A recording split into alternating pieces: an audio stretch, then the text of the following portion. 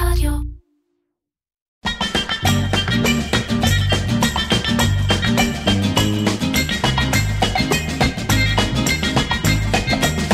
אירקצ'ר, קריאיטיב פודקאסט, עם מירן פחמן.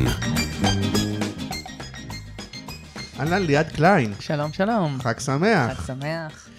מי שלא מכיר, אתה הבעלים והמייסדת של, תכף נספר מה זה למי שלא מכיר, של מיזם שנקרא Oh My Box. אמת. שזה קופסאות לדייטים לזוגות. נכון מאוד. משהו נורא נורא מגניב ומיוחד, ומי ששואל, אוקיי, נחמד, אבל מה הקשר לפודקאסט על פרסום ושיווק? אז נגיד שאת אשת קריאיטיב. שנים. שנים זהו, כי את כאילו צעירונה קצת, אבל... זהו, שאני מרגישה זקנה. אידיאולוג'יק, אני מאנשי אידיאולוג'יק. באמת? כן. ראיתי נקסטין, אחי, כאילו מוקדם. גם נקסטין, לא, אידיאולוג'יק היה הראשון שלי. ינון היה הראשון שלי. די. אז את גם אשת קריאיטיב ותיקה וקופירייטרית, ותכף נדבר על זה וכל זה, שהחליטה לפני, מה, שנתיים? שנה. העסק קיים שנה. לפני שנה, שאת עוזבת את עולם הפרסום, אבל משתמשת ביצירתיות שלך וביכולות שלך ובכל זה, כדי להקים עסק שיש בו הרבה יצירתיות. נכון, זה היה קצת יותר מורכב מזה, אבל אנחנו נדבר על זה תכף. אז מי שמכם שחושב אולי, ואני חושב שיש הרבה אנשים שאומרים, כאילו, היי, למה שאני אשתמש בקריאיטיב וברעיונות שלי רק כדי למכור, לא יודע, ממוצרים של אחרים, או כל מיני כאלה, למה שאני לא אעשה כסף, נכון. או אעשה ביזנס מהמוח שלי. אז הנה דוגמה למישהי שעשתה את זה, ותוך שנה, יחסית מאוד מוצלח, רק עברה שנה, נכון? זה כאילו, לא חשבת שתהיי כאן במצב הזה אחרי שנה. וואו, לא יכלתי לדמיין מה יהיה חודש קדימה, בטח לא שנה, וכן, כן. אז כל הכבוד. תודה. חשבתי איך נחבר את זה לסוכות, אבל אין שום קשר, חוץ מזה שאת מתארחת פה אצלי בסוכה. צורה של ריבוע, קופסה, סוכה. אפשר לעשות קופסה לדייט בסוכה. דייט בסוכה. זה הפרסום שלנו שרץ בפייסבוק הרגע, אם עשיתם את זה כבר בסוכה. האם עשיתם את זה בסוכה? דייט, כמובן, דייט. ברור. אבל אני כן רוצה להגיד באמת שאני חושבת שהרבה אנשי פרסום מרגישים מתוסכלים, כי כמה אופציות יש כבר, כאילו לאן כבר אפשר להתפתח, ובאמת עם קריאטיביות בסוף אפשר לעשות את הכל. אוקיי, אז רק נגיד בהתחלה, עוד קצת הודעות לפני זה, אז נגיד שאנחנו באמת בשיא תקופת החגים, ושמתי לב, דרך אגב, לפני שהקמת את המיזם, היית גם כזה, חיפשת עבודה או משהו כזה, זה היה כאילו מתוך זה או ש... לא, אני עבדתי ברשת 13. צריך להגיד כן, כי זה מוביל לי למה שאני רוצה להגיד. כן, בדיוק מה שעשיתי. כי אם אתם מחפשים עבודה, כמו ליעד שחיפשה בחגים, כאילו לפני המיזם, אז תדעו לכם שיש לוח, המשרות של הקבוצת Creative First, ושמתי לב שבאמת שבחגים אין כמעט משרות, זה קטע כי המגייסים והמגייסות, שהרבה מהם מגייסות, הם בחופשה. כן, תקופה מתה. נכון, אבל כאילו יש מצד אחד מלחמה על המשרות, נכון? המגייסים נלחמים ביניהם וזה וזה וזה, אבל אז נגיד יש חופש, כולם, כאילו, אף אחד לא אומר, אפרופו יצירתיות, אף אחד לא אומר לעצמו, רגע, כולם עכשיו נחים, מצד שני, אנשים שמחפשים עבודה, או אנשים שעובדים עכשיו כן מסתכלים, נכון. אני היחיד שאני כן אמשיך לעבוד, כולם נחים. נכון, לגמרי. אז אם אתם מגייסים חכמים, זה הזמן להיכנס ללוח של קבוצת Creative First ולפרסם משרה, דרך אגב בחינם, או יש גם אפשרות בתשלום, דברו איתי, ואם אתם עצמכם, או מחפשים עבודה, או רוצים שיפנו אליכם, ורוצים אולי שישדרגו אתכם, אז תיכנסו גם, זה הזמן להיכנס, לפתוח פרופיל, וכו', כדי שהדברים האלה יקרו, זה גם בחינם, אז נגיד הדבר הזה, ונזכיר שיש ניוזלטר לקבוצה ולפודקאסט, אפשר להירשם אליו, ואם תוך כדי השיחה יהיו כל מיני דוגמאות של דברים שעשית, שראית וכדומה וזה וזה, זה יהיה בניוזלטר, מי שירצה לראות את הדוגמאות. נהדר. אז תחשבי על זה ככה, ונגיד תודה רבה לאג'ה שמשווקים את ספוטיפיי בישראל, ונתחיל. אז אולי נתחיל מזה שתספרי באמת קצת את הרקע. לא נעשה עכשיו חיים שקרה לי על כל הקריירה, אבל בוא נביא את הרקע, כאילו, כי... כן.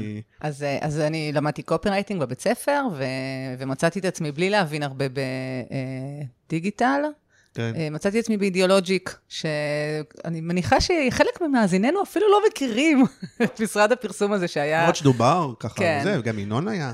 ינון היה. כל מה שאת רוצה כבר היה. תקשיב לפודקאסט עם ינון החמוד. אז התחלתי כקופירייטרית באידיאולוג'יק, ומשם הייתי בנקסטין, שזה גם היה משרד עם רן ברקו, האחד והיחיד.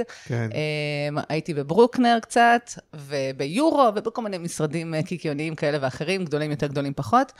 ובאמת אחרי, אני חושבת, כמעט עשור בפרסום, לא, יכלתי יותר לראות פרסומות ולהריח תקציביות, ובאמת זה ככה, נמאס לי, ממש נמאס לי, זה תחום מאוד קשה ומתיש, וכל הזמן באמת למכור עבור אחרים, ואני חושבת שהייתי שנה מובטלת, חיפשתי את עצמי, ומצאתי את עצמי ברשת 13 בדיגיטל שם, כעורכת תוכן ויוצרת פורמטים, אבל אני חייבת להגיד שהתחושה הזאת של לעשות משהו בשביל עצמי, אני חושבת שאני גדלתי גם בבית עם שני הורים עצמאיים. מבחינתי עבודה זה חלק ממי שאתה ומהחיים שלך, זה לא לשבת במשרד, לחזור הביתה ולהתחיל לחיות את החיים. כאילו העבודה היא חלק מהחיים, ולכן היה לי חשוב למצוא עבודה עם משמעות.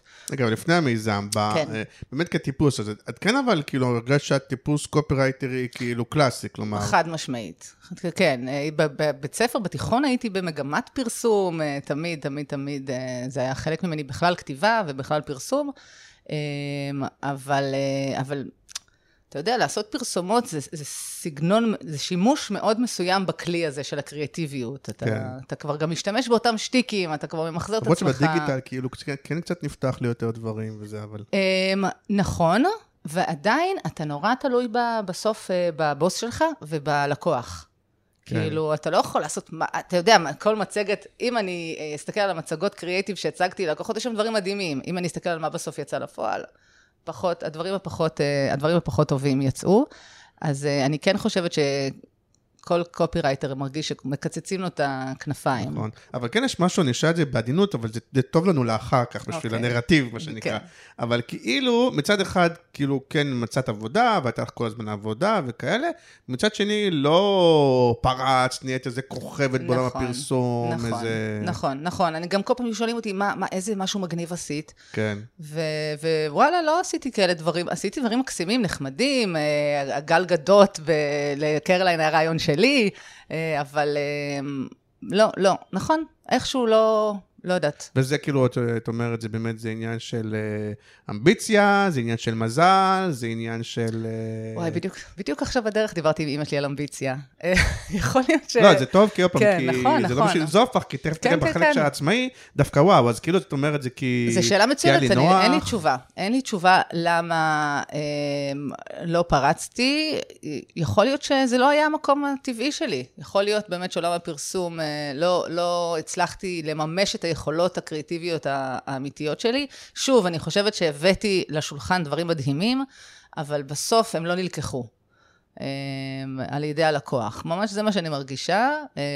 אישה, וזה בעולם הקריאטיב, זה קשור? לא חושב שזה קשור, נגיד אם היית... למה? כל הנושא הזה שאת אישה, או של נשים, בקריאטיב, ובפפם, לא קשור. לא חושבת שזה קשור. אוקיי. הייתי טובה מדי, הקדמתי את זמני, הצעתי קמפיינים עם פינטרסט, לפני שפינטרסט הגיע לארץ, וכל מיני דברים כאלה. אני גם חושבת שנכנסתי לדיגיטל, מאוד בחיתולים של הדיגיטל, למרות שאחר כך צמחתי עם הדיגיטל, אז אני לא יודעת אם זה נכון להגיד, אבל כן, זה היה פספוס, אני כן חושבת ש... ואז הלכת לרשת. ואז הלכתי לרשת, ודווקא שם עשיתי דברים... שזה כן הניסיון טיפה ללכת הצידה כזה, נכון? נכון. כי לא משרד פרסום רגיל. נכון, לא עשיתי פרסומות, אבל עשיתי דברים קריאטיביים, עשיתי כל מיני סרטונים, הייתי אחראית גם על דיבור, שזה באמת אולי קצת שונה, זה יותר להיות עורכת תוכן, לערוך לאנשים טקסטים ולביים אותם. דיבור זה היה פורמט דעות, שאנשים עומדים מול מצלמה ואומרים את הדעה שלהם על משהו. אוקיי. ושם כן עשיתי דברים פרובוקטיביים, היה דיבור נגד חיסונים וכל מיני דברים כאלה. שוב, לא בכך שזה הדעה שלי, אבל כן ככה חיפשתי את הדעות המעניינות. אבל זה באמת כבר הרחיק אותי מפרסום, ופחות באמת... יותר לעולם התוכן. נכון, שזה היה עם שליחות, וזה היה מעניין, אבל גם זה לא היה הקריאטיביות, היכולות הקריאטיביות שלי. ואז הגיעה הקורונה בעצם. עכשיו, אני חיפשתי את עצמי, בזמן שהייתי ברשת, כבר התחלתי לחשוב מה הלאה, מה הדבר הבא. כן. ונורא רציתי משהו משלי. כבר הרבה מאוד זמן, מאוד רציתי שיהיה לי איזשהו בייבי שלי, להיות עצמאית, לעבוד בשביל עצמי, לא בשביל אף אחד אחר. זה מתבקש לפתוח משרד סושיאל. נכון, אבל לא הרגשתי שדווקא בסושיאל ובפרסום לי יהיה משהו לתת שלאחרים אין. לא הרגשתי שיש לי את האקס פקטור הזה כבעלים של משרד פרסום. אני חושבת שיש אחרים שיכולים לעשות את זה יותר טוב ממני, שהם יותר אוהבים את זה. אני גם לא כזאת אוהבת אדם. אני חושבת שצריך להיות אוהב אדם. רלוונטי גם לדבר רגע על הבן זוג שלך, שהוא גם איש כזה קריאטיבי. נכון, שמאוד אוהב אדם. מה? שמאוד אוהב אדם, כן. נכון, יש לי גם בן זוג קריאטיבי, אנחנו מצלמים סרטונים כבר שנים ביחד, גם בקורונה עשינו כמה סרטונים שהצליחו והיו משעשעים. קובי שטח קוראים לו? קובי שטח. הוא גם למד קופי? הוא גם היה קצת. הוא גם היה קצת. כן, כן, הוא גם היה קצת. תוכן וקריאיטיב וכאלה. נכון, ואנחנו בית מאוד מפרה ופורה, תמיד עושים קריאיטיב ביחד בבית, יוצאים לבר, חושבים על דברים, על תסריטים. כן. ואז הוציאו אותי לחל"ת, שזה הדבר הכי טוב שיכל לקרות לי בחיים האלה. ברשת. ברשת. כן. כי באמת, שנים חיפשתי מה אני יכולה לעשות עם הקריאטיביות שלי, מה אני יכולה לעשות, ולא היה לי שום רעיון, והייתי מאוד מתוסכלת, כי היה לי את הרצון, היה לי את הדרייב, יש לי את היכולות הביצועיות לעשות את זה, אבל לא היה לי את הרעיון. היה חסר לי, בתור רעיונאית, היה חסר לי רעיון. וואלה, דווקא הרבה פעמים אומרים שרעיונות יש הרבה, נכון. ורוב אנשים פשוט לא עושים איתם כלום. נכון, וזה תסכל אותי מאוד שאצלי זה הפוך. כאילו, אני אומרת, יש לי את היכולת לעשות מה שיגידו לי, למה אין לי רעיון להוציא אותו לפועל? לא, גם לא חייבים, תכף נדבר, את כנסת משהו שהוא כאילו להמציא את הגלגל בשום מובן, תכף תספרים כן או לא, בחול, אני לא יודע זה, אבל כאילו גם לא חייבים להמציא את הגלגל, אפשר להגיד, אני אעשה משהו שכבר יש, אני פשוט אעשה את זה יותר טוב, יותר מגניב, יותר... נכון. וכן, וזה פשוט קרה לי, כמו שאומרים, כמו בסרטים. במקלחת? לא, הוציאו אותי לחל"ת, ובמקרה, זה היה שיא הקורונה, ולקובי שטח, שדובר לפני רגע, היה יום הולדת, אני לא אגיד את הגיל. 40. 40. היום את 40, אנחנו מהזוגות המעצבנים האלה, אולי בגלל שאנחנו קריאטיביים, שתמיד נורא משקיעים ביום הולדת, וזה צריך להיות סופר מקורי ומיוחד ומעניין, ומה אני עושה לו? אין מה לעשות. הכל סגור, הכל מת. ועשיתי לו בבית קופסה. עם משחק אמת או חובה, וכל מיני קופונים, והיה לנו כל כך כיף, באמת, היה לנו פשוט כיף, וישבתי במרפסת, שונתי ג'וינט, ואמרתי, וואו, זה מה שאני אעשה, אני אעשה קופסאות, עם תוכן, עם כל היכולות, כל כך הרבה אנשים מחפשים רעיונות מקוריים ביום הולדת, מה לעשות לבני זוג, ואין להם או את הזמן, או את היכולת, או את הרעיונות, אני אעשה את זה עבורם.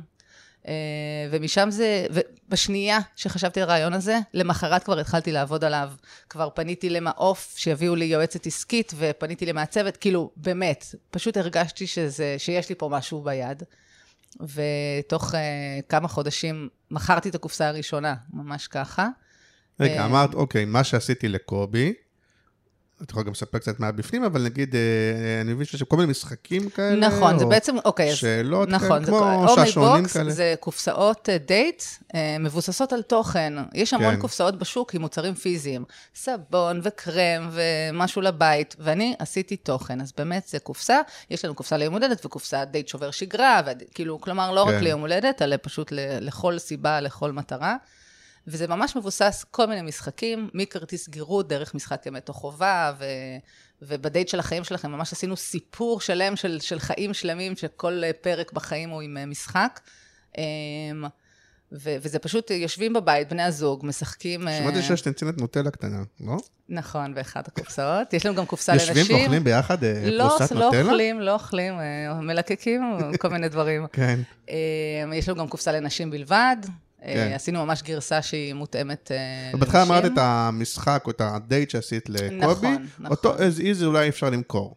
לא עשיתי איזה as is, לא. לקחתי כמה דברים ועשיתי שיפור, גם אני וקובי אנשים קצת פתוחים מאוד מינית, ובכלל, אז התאמתי את זה לעם הרחב. וכן, ממש על זה, אבל כן, לא, חרשתי את הרשת לרעיונות, לתכנים, זה לא שממש לקחתי את זה כמו שזה. אז בוא דווקא, זה החלק המעניין, אוקיי? יש לך, את אומרת, יש לי רעיון, הדבר הזה יכול להיות נחמד, זאת אומרת, אולי אנשים ירצו לשלם עליו כסף. נכון, אני יודעת שאני יודעת לכתוב, אני יכולה להצחיק, כלומר, אני לא מייצרת מוצר סתמי, אני מייצרת מוצר שגורם לאנשים לצחוק, שהוא סופר מקורי, שבאמת אנחנו מדברים על יכולות קריאטיביות, כן. הבאתי את היכולות הקריאטיביות שלי לשולחן, בשביל לייצר מוצר שהוא יוצא דופן, שהוא באמת, אתה מזמין הביתה קופסה, והיא מרגשת אותך, והיא מצחיקה אותך, והיא מעניינת, וכמו שאנשים, יש פרסומות שאנשים נהנים לראות, כן, מה שמגניב שזה כאילו זה רעיון שבתוכו יש עוד 1,000 רעיונות. נכון. כאילו, מה יש בתוך הקופסה זה עוד 1,000 רעיונות. נכון. איזה קופסאות יש זה רעיונות, וכל אחד מהם זה איך כותבים אותו, איך מעצבים אותו, איך עושים אותו, כאילו יש שם המון המון קריאטיב בתוכו. ואז גם לפרסם אותו. אני גם בעצם אשת השיווק שלי. רגע, אז בוא נלך לאט לאט. אז את אומרת, אוקיי, אז אני מבינה שנראה לי זה מגניב, אז מה זה דבר שאני הולך לראות כאילו, איך ידעתי אם אין דבר כזה? יפה. דבר ראשון, כמו כל קופירייטר טוב, הלכתי לאינטרנט, חיפשתי השראה מהעולם. כן. וראיתי... לא, אולי בארץ גם.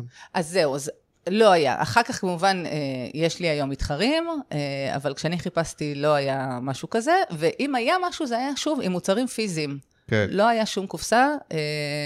בחול ראיתי איזה משהו אחד, משהו שנקרא Date in a Box, אם אני זוכרת נכון, אבל שום דבר לא היה בדיוק כזה. כן. כאילו לא, זה לא שיכלתי לקחת study case זהה.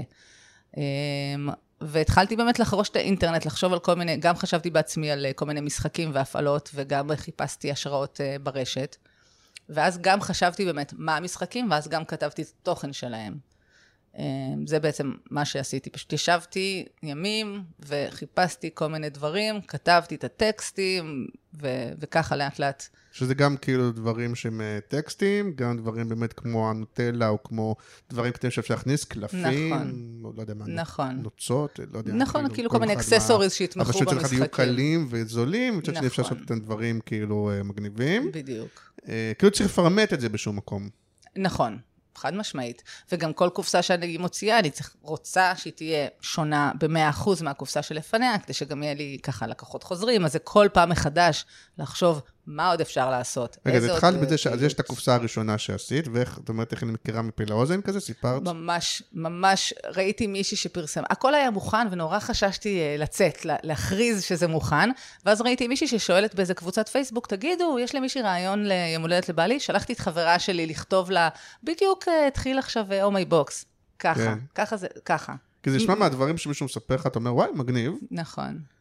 אולי אחר כך כמה עולה, אבל כאילו נשמע מגניב, וואלה. כאילו נשמע מגניב. וזהו, אתה אומר. לא, נשמע אחר כך שהשאלה היא כמה זה עולה, אבל אני לא יודע אם זה רלוונטי לדבר על זה, המחירים וכאלה, אבל נשמע, וואלה, כן, יכול להיות מגניב. בטח בקורונה שאי אפשר לצאת, נכון. זה אחלה הזדמנות. נכון, אז זה באמת התחלתי בקורונה, וזה היה קרש קפיצה, ואני שמחה שגם עכשיו שיש פחות קורונה, אני רואה שזה עדיין רלוונטי.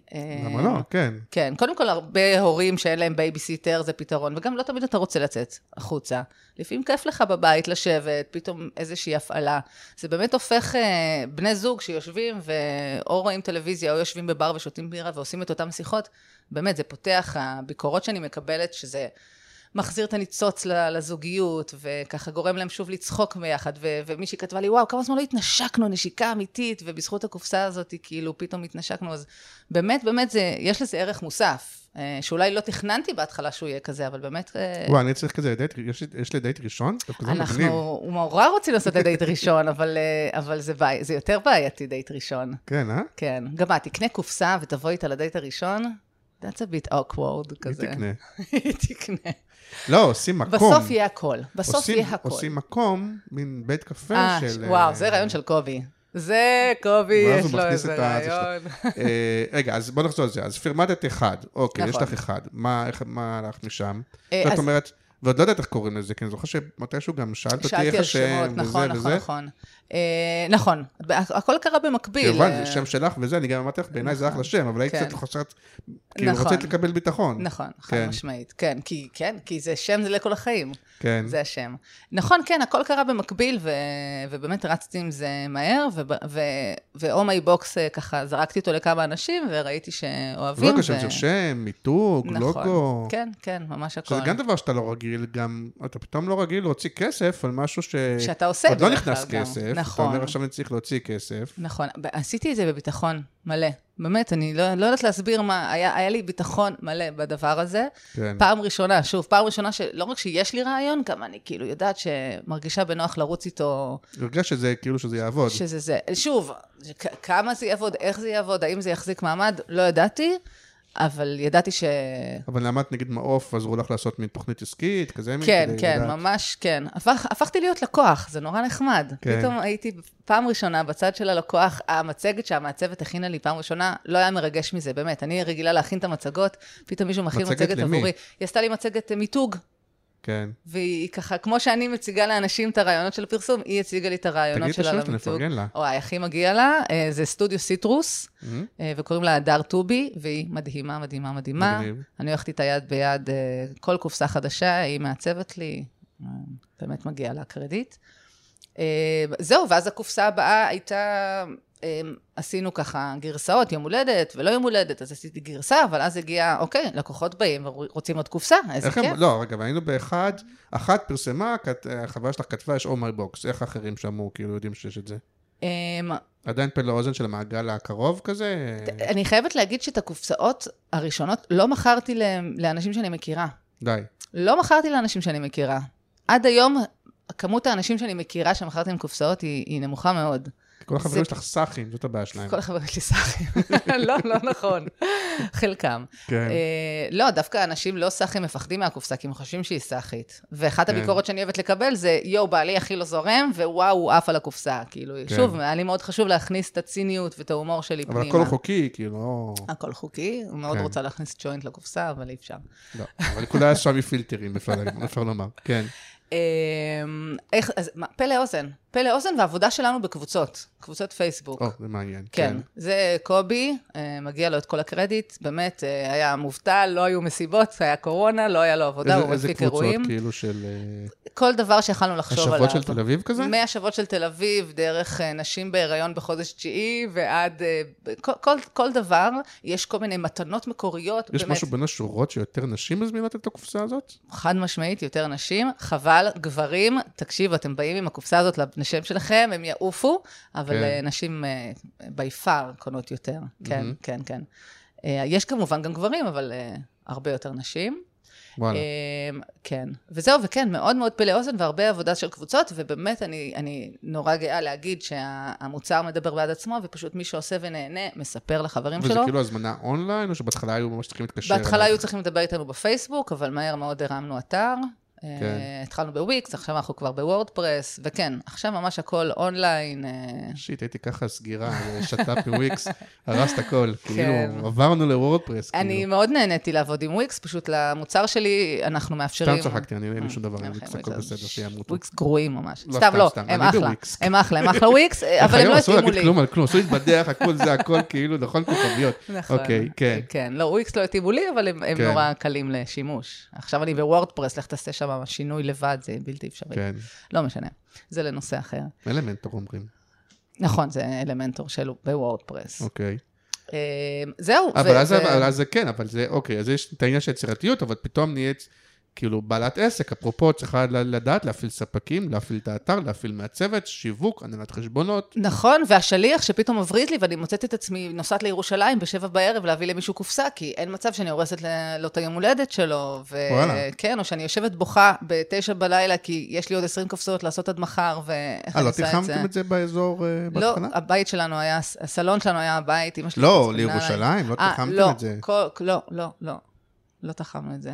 מההתחלה עשינו לכל הארץ, לשמחתי אף אחד לא הזמין מאילת, אבל כן, פתאום לעבוד עם חברות שליחויות, וממש הפכתי להיות מבוגר אחראי בשנייה.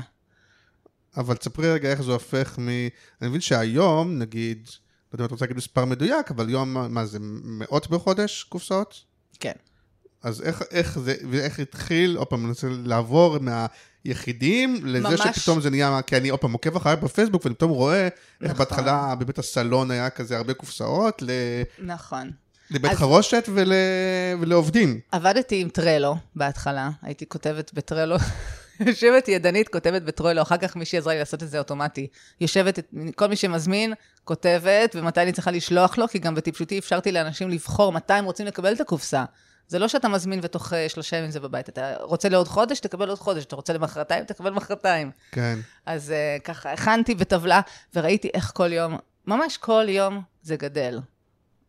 3 ביום, 5 ביום, 10 ביום, 20 ביום, פתאום אני מתייצבת על 20 ביום, 25, 30, פשוט. וככל שהקורונה גם העמיקה, פתאום היה עוד פעם סגר. אז טירוף. ואז זה סילבסטר. אבל סילבסטר זה היה... רגע, אתם רק שניכם בינתיים בשלב הזה. לא. השכנה יורדת לעזור בתשלום הבייביסיטר, חשבה שהיא באה לעשות בייביסיטר על הבן שלי, ומצאה את עצמה, הורסת קופסאות. חברות שלי שבאו אליי לערב סושי, עשינו ביחד קופסאות, הורים של קובי, יושבים ומכניסים נייר גרוס. להדפיס, צריך... קובי נוסע לבית דפוס ביבנה, דפוס איכות, נותנת פה קרדיט לדפוס איכות, הדפוס הכי מדהים בעולם. כן. נוסע ליבנה להביא לי דפוס בדקה 90, ממש הפעלתי את כל מי שאני מכירה. זהו, אז מתישהו, אבל הדבר הזה שהתחיל כזה... בפעמים לא מאורגן, פתאום צריך להפוך את זה למשהו מאורגן, כאילו, נכון. כי גם, אתה יודע, אם אתה מדפיס כמות, זה יותר זול, אתה נכון. קונה, לא יודע מה, נכון. אני קורא שוקולד, כי אני לא יודע מה יש בתוכו, אבל אתה קונה את הדברים, צריך לקנות בכמות, זה יותר זול, יגיע ביחד. נכון, אז בשביל זה באמת הייתה לי יועצת, נעזרתי ביועצת, היא באמת יצאה לי, תדפיסי 40, זה יעלה לך יותר, אבל בואי נראה שזה עובד. כן. תוך שבועיים הדפסתי עוד 40, ותוך חודש הדפסתי כבר 100, ולאט לאט הוזלתי עלויות כמובן, והעלתי את עצמי, אבל אתה יודע, מצד אחד אני מוזילה עלויות בדפוס, מצד שני פתאום יש לי 2 עובדות. אז הכל בסוף מתאזן. איך מתמחרים, כאילו, כי בהתחלה זה נראה כזה... כן, לא, אז שוב, עשיתי את זה עם יועצת, באמת, אני באה מותר להגיד כמה עולה קופסה, נגיד? היא עולה 320 שקלים, כולל משלוח חינם לכל הארץ. באמת, ירושלים ומעבר לרחוב אותו דבר? כן. למרות שהמשלוח זה חלק מהותי מהעלות, לא? נכון. אז סתם, אתה יודע מה, אנחנו מדברים באמת עניינים אסטרטגיים, וזה, אני מאוד תהיתי מה נכון לעשות, לתמחר מוצר פלוס משלוח, או להכניס את המשלוח כבר, לגלם אותו במוצר, ואני חושבת שאני כלקוחה מאוד אוהבת שהמשלוח חינם. הנה, זה המספר, אין לי הפתעות בסוף, ואני מאוד פועלת בתור לקוחה. כל הזמן, בתור צרכנית, כאילו. בתור צרכנית, בדיוק. כל מחשבה שלי על העסק, אני חושבת מה אני ליעד כצרכנית הייתה אוהבת לעשות. אז זה באמת מאוד מקל עליי לקבל החלטות. אני פשוט חושבת איך אני אוהבת... קצת שני, אנשים בתל אביב מסבסדים בעצם את המשלוחים בירושלים, אבל... יכול להיות. לא, אתה יודע מה לא? חברת השליחויות שלנו לוקחת... פיקס? פיקס, כן. יפה. אוקיי. איפה היינו? אז דיברנו איך יודעים, את אומרת לעצמך... נעזרתי ביועצת, באמת. איך יודעים כמה... מה לקופרייטרית לדעת איך לתמחר, באמת. אקסלים, אני שונאת אקסל, לא עושה אקסל, מעדיפה בוורד לעשות טבלה, ונעזרתי ביועצת שיווקית, שיש איזושהי נוסחה של איך לחשב...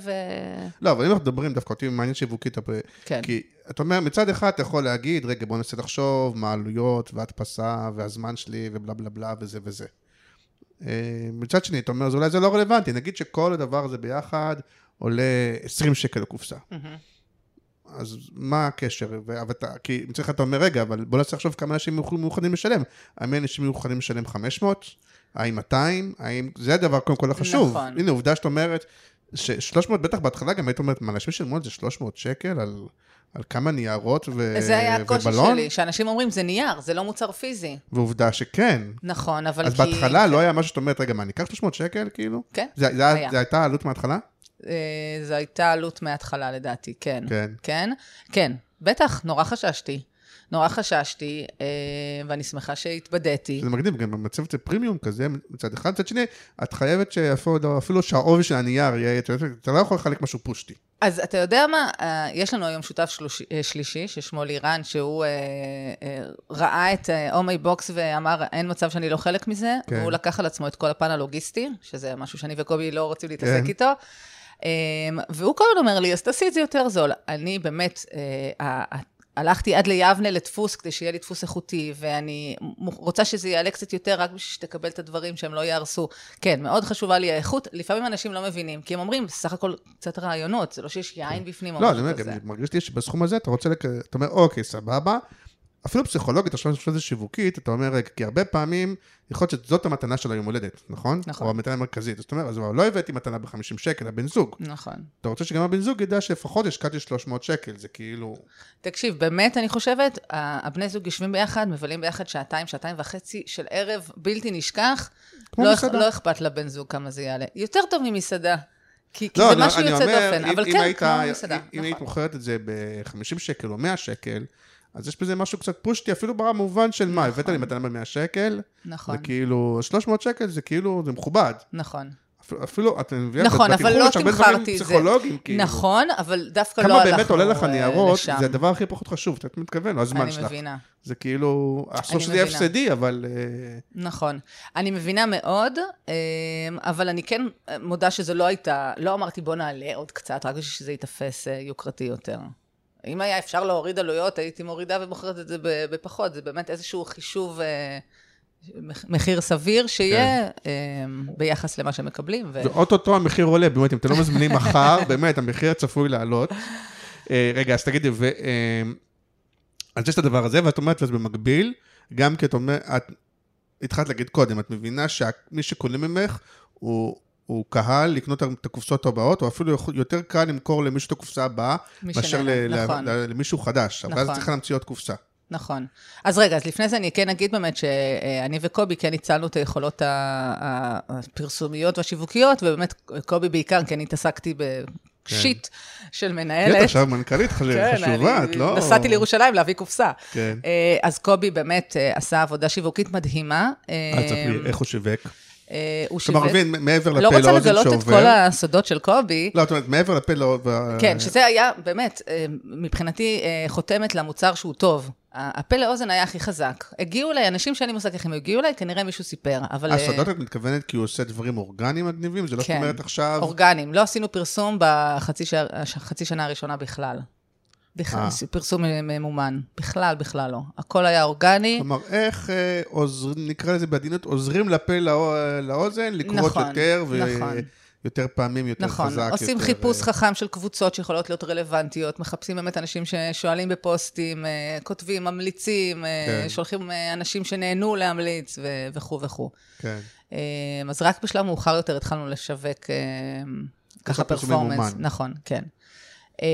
זהו, וכן, ורצינו, ולא היה לי פתרון ללקוחות חוזרים, עכשיו אני חוזרת לשאלה שלך, היו לי 2 קופסאות שמבוססות על אותו בייס, והיו לקוחות, לשמחתי, שחזרו ואמרו, מה עוד יש, ואז היינו צריכים להמציא את הגלגל מחדש, לעשות קופסה שהיא שונה ב100%. אני חושב שזה גם חלק מהכיף, כי זה החלק של היצירה פתאום. בדיוק.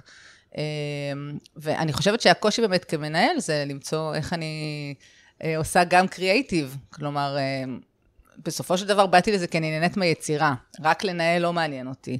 אז באמת הקושי והחוכמה עכשיו, שיש לי גם תינוק בן חודשיים בבית, זה להצליח גם לעשות את הקריאייטיב ולשבת בישיבות קריאייטיב. אני צריכה לבקש פרנס מהמנהלי קריאייטיב וקודמים שלך שהמציאו רעיונות, ואז לפסול להם את זה. לא יודעת, נשמע לי, רק בשביל הכיף. ממש. זה אני עושה עם קובי, פוסלת לו כל רעיון שהוא מביא. אוקיי. זהו, אז אני לא אגלה מה יש בקופסה השנייה. לא, רגע, אבל יש קופסה, הקופסה המרכזית היא דייט לזוגות.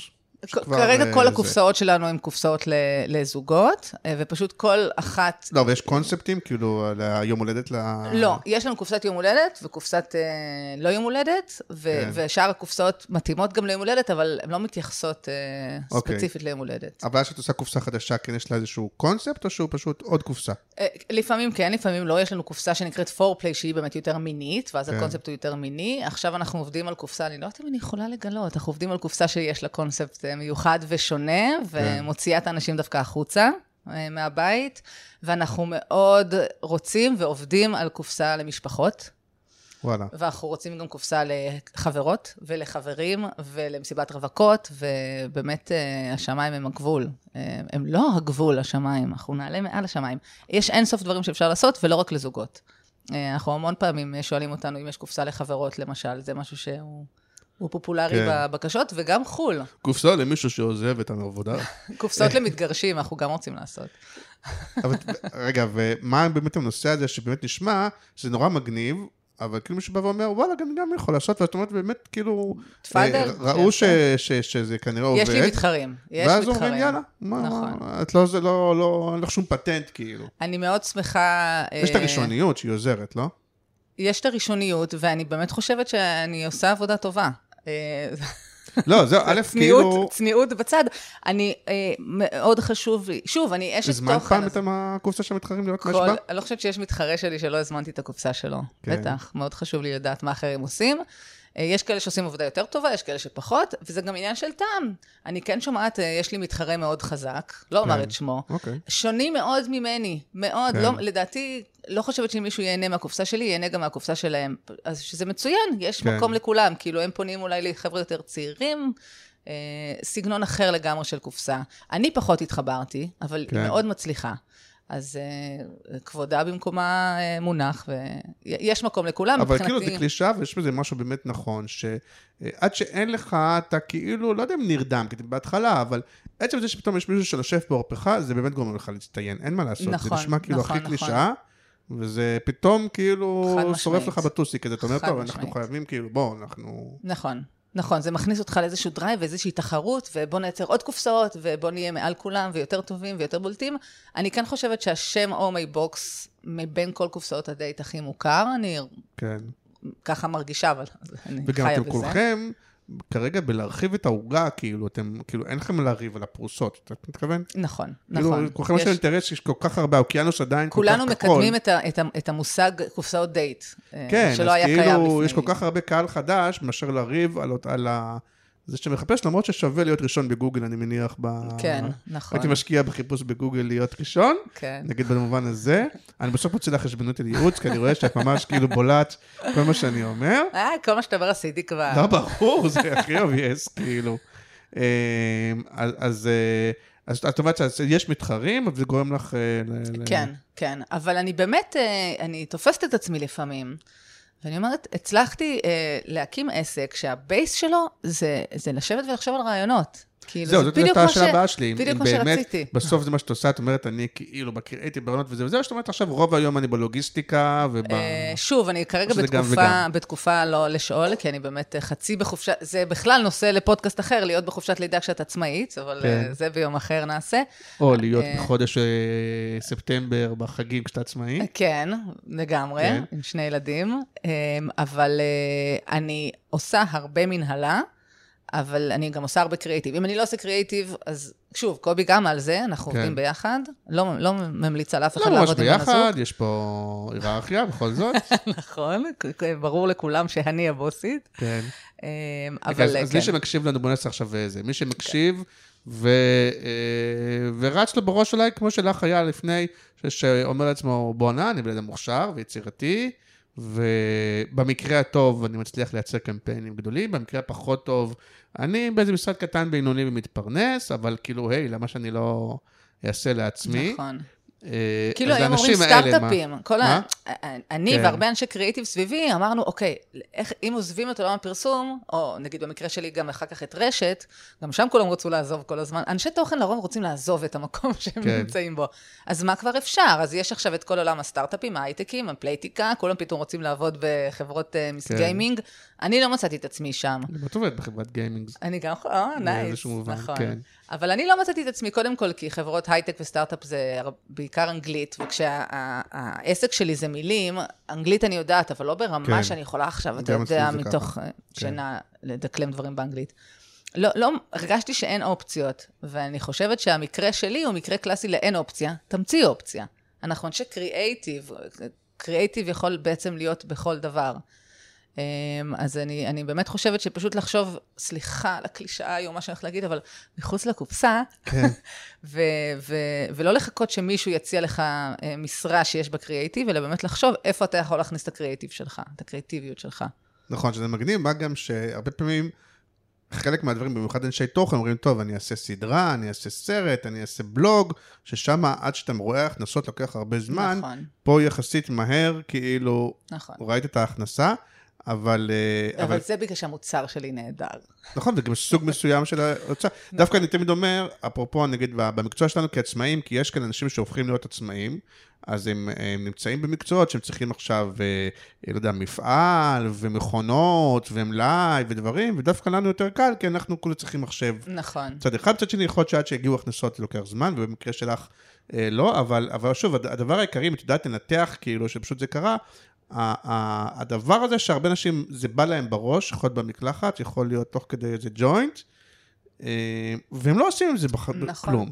אז השאלה היא, האם זה כי באיזשהו מקום לא הייתה לך ברירה, כי כבר היית בבית וכבר היית בזה, ואין לך ברירה, ויכול להיות שהם היית באותה תקופה, באמת באיזה משרה, אפילו שהיא לא משהו, היית, כאילו, האם בגלל שהאדמה בערה לך מתחת לרגליים, איך קרה שבאמת עשית את זה בסוף?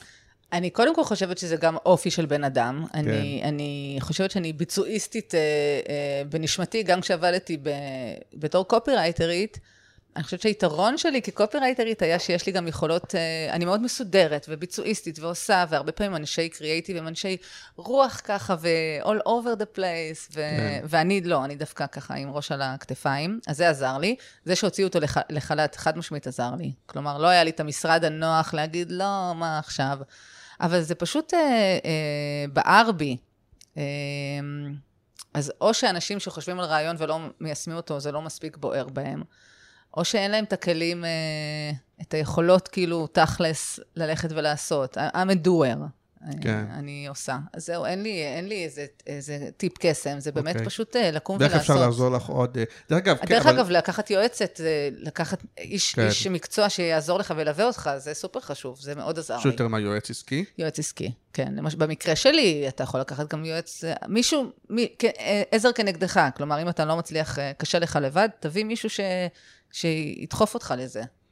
אוקיי, ובקידומים בפרסומות שכאילו, או בפוסטים, לא יודע מה שאתם לא עושים, אז פה את מרגישה שכן בא לידי ביטוי, באמת שאתם כאילו אמרת עכשיו משהו עם הסוכה או זה, אבל שכאילו זה מוצר שמי שעושה אותו זה אנשי קריאייטיב, אז זה תחום, זה קשה. או שהסדלר הולך יחף בדבר הזה. לא, הסדלר לא הולך יחף. אנחנו כבר הגענו למצב שאין לנו זמן בעצמנו לעשות השיווק, אז אנחנו חיפשנו איש סושיאל, וזה אין דבר נורא מזה, שאנשי כתיבה וסושיאל מחפשים איש סושיאל. זה כל מה שואלים אותי, ואני לא יודע על מי להמליץ, אני כאילו... אין לי, אני בסוף עושה את זה הכי, כאילו כמו שאני רוצה, בסוף כל דבר... לא דבר על המדיה, אבל כאילו באמת, לכתוב את זה מגניב, לעשות מגניב. נכון, אז בסוף אני משכתבת את הכל, כאילו, למרות שככה מצאתי מישהו גם שעבד איתי בעבר, שעכשיו עובד איתי, טל בן ציון, המתוק והמהמם, שעונה לי לוואטסאפים גם ב-11 בלילה, אז כל הכבוד לו, אבל זה מאוד קשה, ובסוף אנחנו עושים הרבה מהפרסום לבד, וזה דווקא יתרון, כי אתה מכיר הכי טוב את המותג שלך, ואם יש לך את היכולות גם של הכתיבה והקריאייטיב, אז אתה יכול להוציא את זה הכי טוב החוצה. אז זה גם מאוד... אבל אפשר יותר להתפרע דווקא אפרופו זה, וגם או שאני לא רואה פחות, אפשר יותר להתפרע גם בסרטונים, גם בדברים, גם... נכון. או שאתה פתאום נהיה גם יותר שמרן, זאת אומרת, לא, אני דווקא מנסה לא להיות שמרנית, אפשר להתפרע, זה עניין של באמת סדר עדיפויות, תקציב, ואיפה אני שמה את הזמן שלי. אז זה שאני עושה גם את הסושיאל, אין ספק שיש לזה חסרונות, כי אני לא מגיעה לעשות, אנחנו מתים לעשות סרטון וידאו כבר הרבה מאוד זמן, אנחנו פשוט לא מגיעים לזה. אז איך אפשר לעזור לך? תוך כדי אני חושב כי שומעים את זה, מעבר לזה ששומעים את הפרקים האלה, פרסומאים, אנשי קריאטיב, שומעים את זה גם הרבה לקוחות. אז נגיד, אני חושב שהיה לכם שטאפים נראה לי דבר שיכול מאוד לחבר ולעזור, להיות כיף, לא? כן, יש לנו כל מיני סוגים של שטאפים. עכשיו למשל, לכבוד החגים, כל מי שמזמין קופסה, מקבל בקבוק יין קטן של בלו נאן. נגיד. יש לנו איתם שיתוף פעולה עם חברת אלכוהול. אנחנו עכשיו בדיגיטל, בעיריית תל אביב מוכרים אותנו באפליקציה שלהם. כן. אז גם שטאפ מגניב. כן, אנחנו כל הזמן עובדים על שטאפים. גם חלק מהקטע זה ההפתעה, שאתה לא יודע מה שבפנים, נכון? לקוחות, אנחנו מחפשים אתכם, בואו אלינו, כן, אז דווקא הדבר המפתיע, דווקא הדבר, כאילו נורא מגניב יין וזה, אבל גם יכול להיות דברים שהם יותר מפתיעים. נכון. יש לי המון תכנונים לעתיד, והייתי מאוד רוצה להכניס מוצרים פיזיים, למצוא אפילו אנשים כמוני, עצמאים, שפתאום פיתחו איזה מוצר בעצמם, והם רוצים פרסום, ולהכניס את המוצר הזה לקופסה שלנו. מאוד... אורגז מטרון, את זוכרת שפעם הייתה מתנה כזאת? ברור, כן. לאחד המתחרים שלי יש להם את זה בקופסה. את השלק הזה של הראש. זה לא המתחרה המגניב, סופר מגניב. הוא לא נראה לי מהסופר מגניב. לא מתחרה מגניב בכלל. זה קצת... מתחרה מאוד מעתיקן אפילו קצת. אוקיי. יש גם כאלה. יש לנו מתחרים שממש העתיקו מאיתנו. זה גם אסטרטגיה. טקסטים. לא, טקסטים לא, אבל זה גם אסטרטגיה. אתה אומר, בוא'נה, אני יכול לעשות משהו די דומה. הם עשו משהו דומה. למכור ב-200. או לא יודע מה, נכון, כאילו... זה בדיוק מה שהם עשו. טוב, אז א' נורא מגניב, אני מקווה שזה מאוד נותן השראה. נכון. לכל מי שמאזין את זה עכשיו, גם לפתוח קופסאות ולהתחרות בך. לא. תחשבי שזה יהיה התוצאה של הפודקאסט. זה יהיה עצוב. שקמו לך 20 מתחרים, כאילו. לא, תמצאו את עצמכם במקום שלכם. בדיוק. אז מגניב מאוד, באמת כל הכבוד, באמת נותן השראה, ואני חושב שבאמת זה קצת... אולי ניו אייג'י לזה, אבל באמת יש משהו של אפילו אם אתה תקוע באיזה מקום, אז כאילו אתה תמיד יכול לעשות משהו, אתה באמת תמיד יכול. נכון. כל הבוס שלי לא זה, השוק לא זה, אז זה לא זה, אלף תירוצים. נכון, תהיה הבוס לעצמך. אתה באמת יכול למצוא את המשהו שהוא... כן, ובטח בעולם הדיגיטל יש כל כך הרבה מקומות למצוא את עצמך. דוגמה שאפשר. כן. הנה דוגמה שאפשר. נכון. מגניב מאוד, תודה רבה לזמן. תודה לך. מאוד מגניב, נשים גם את ה... זה עומר בוקסי אויה, נכון? נכון. אז אנחנו נשים גם את הלינק, ואת גם בקבוצה בקריאיטיב פרסט, כי את כאילו עדיין בנשמתך נכון. אני גם מגיבה שם לפרסומות שמעלים, מביעה דעתי. נכון, אז אם מישהו ירצה לשאול וכאלה, אז גם את שם. המשך חג שמח. תודה, גם לך. להתראות, ביי ביי. ביי ביי.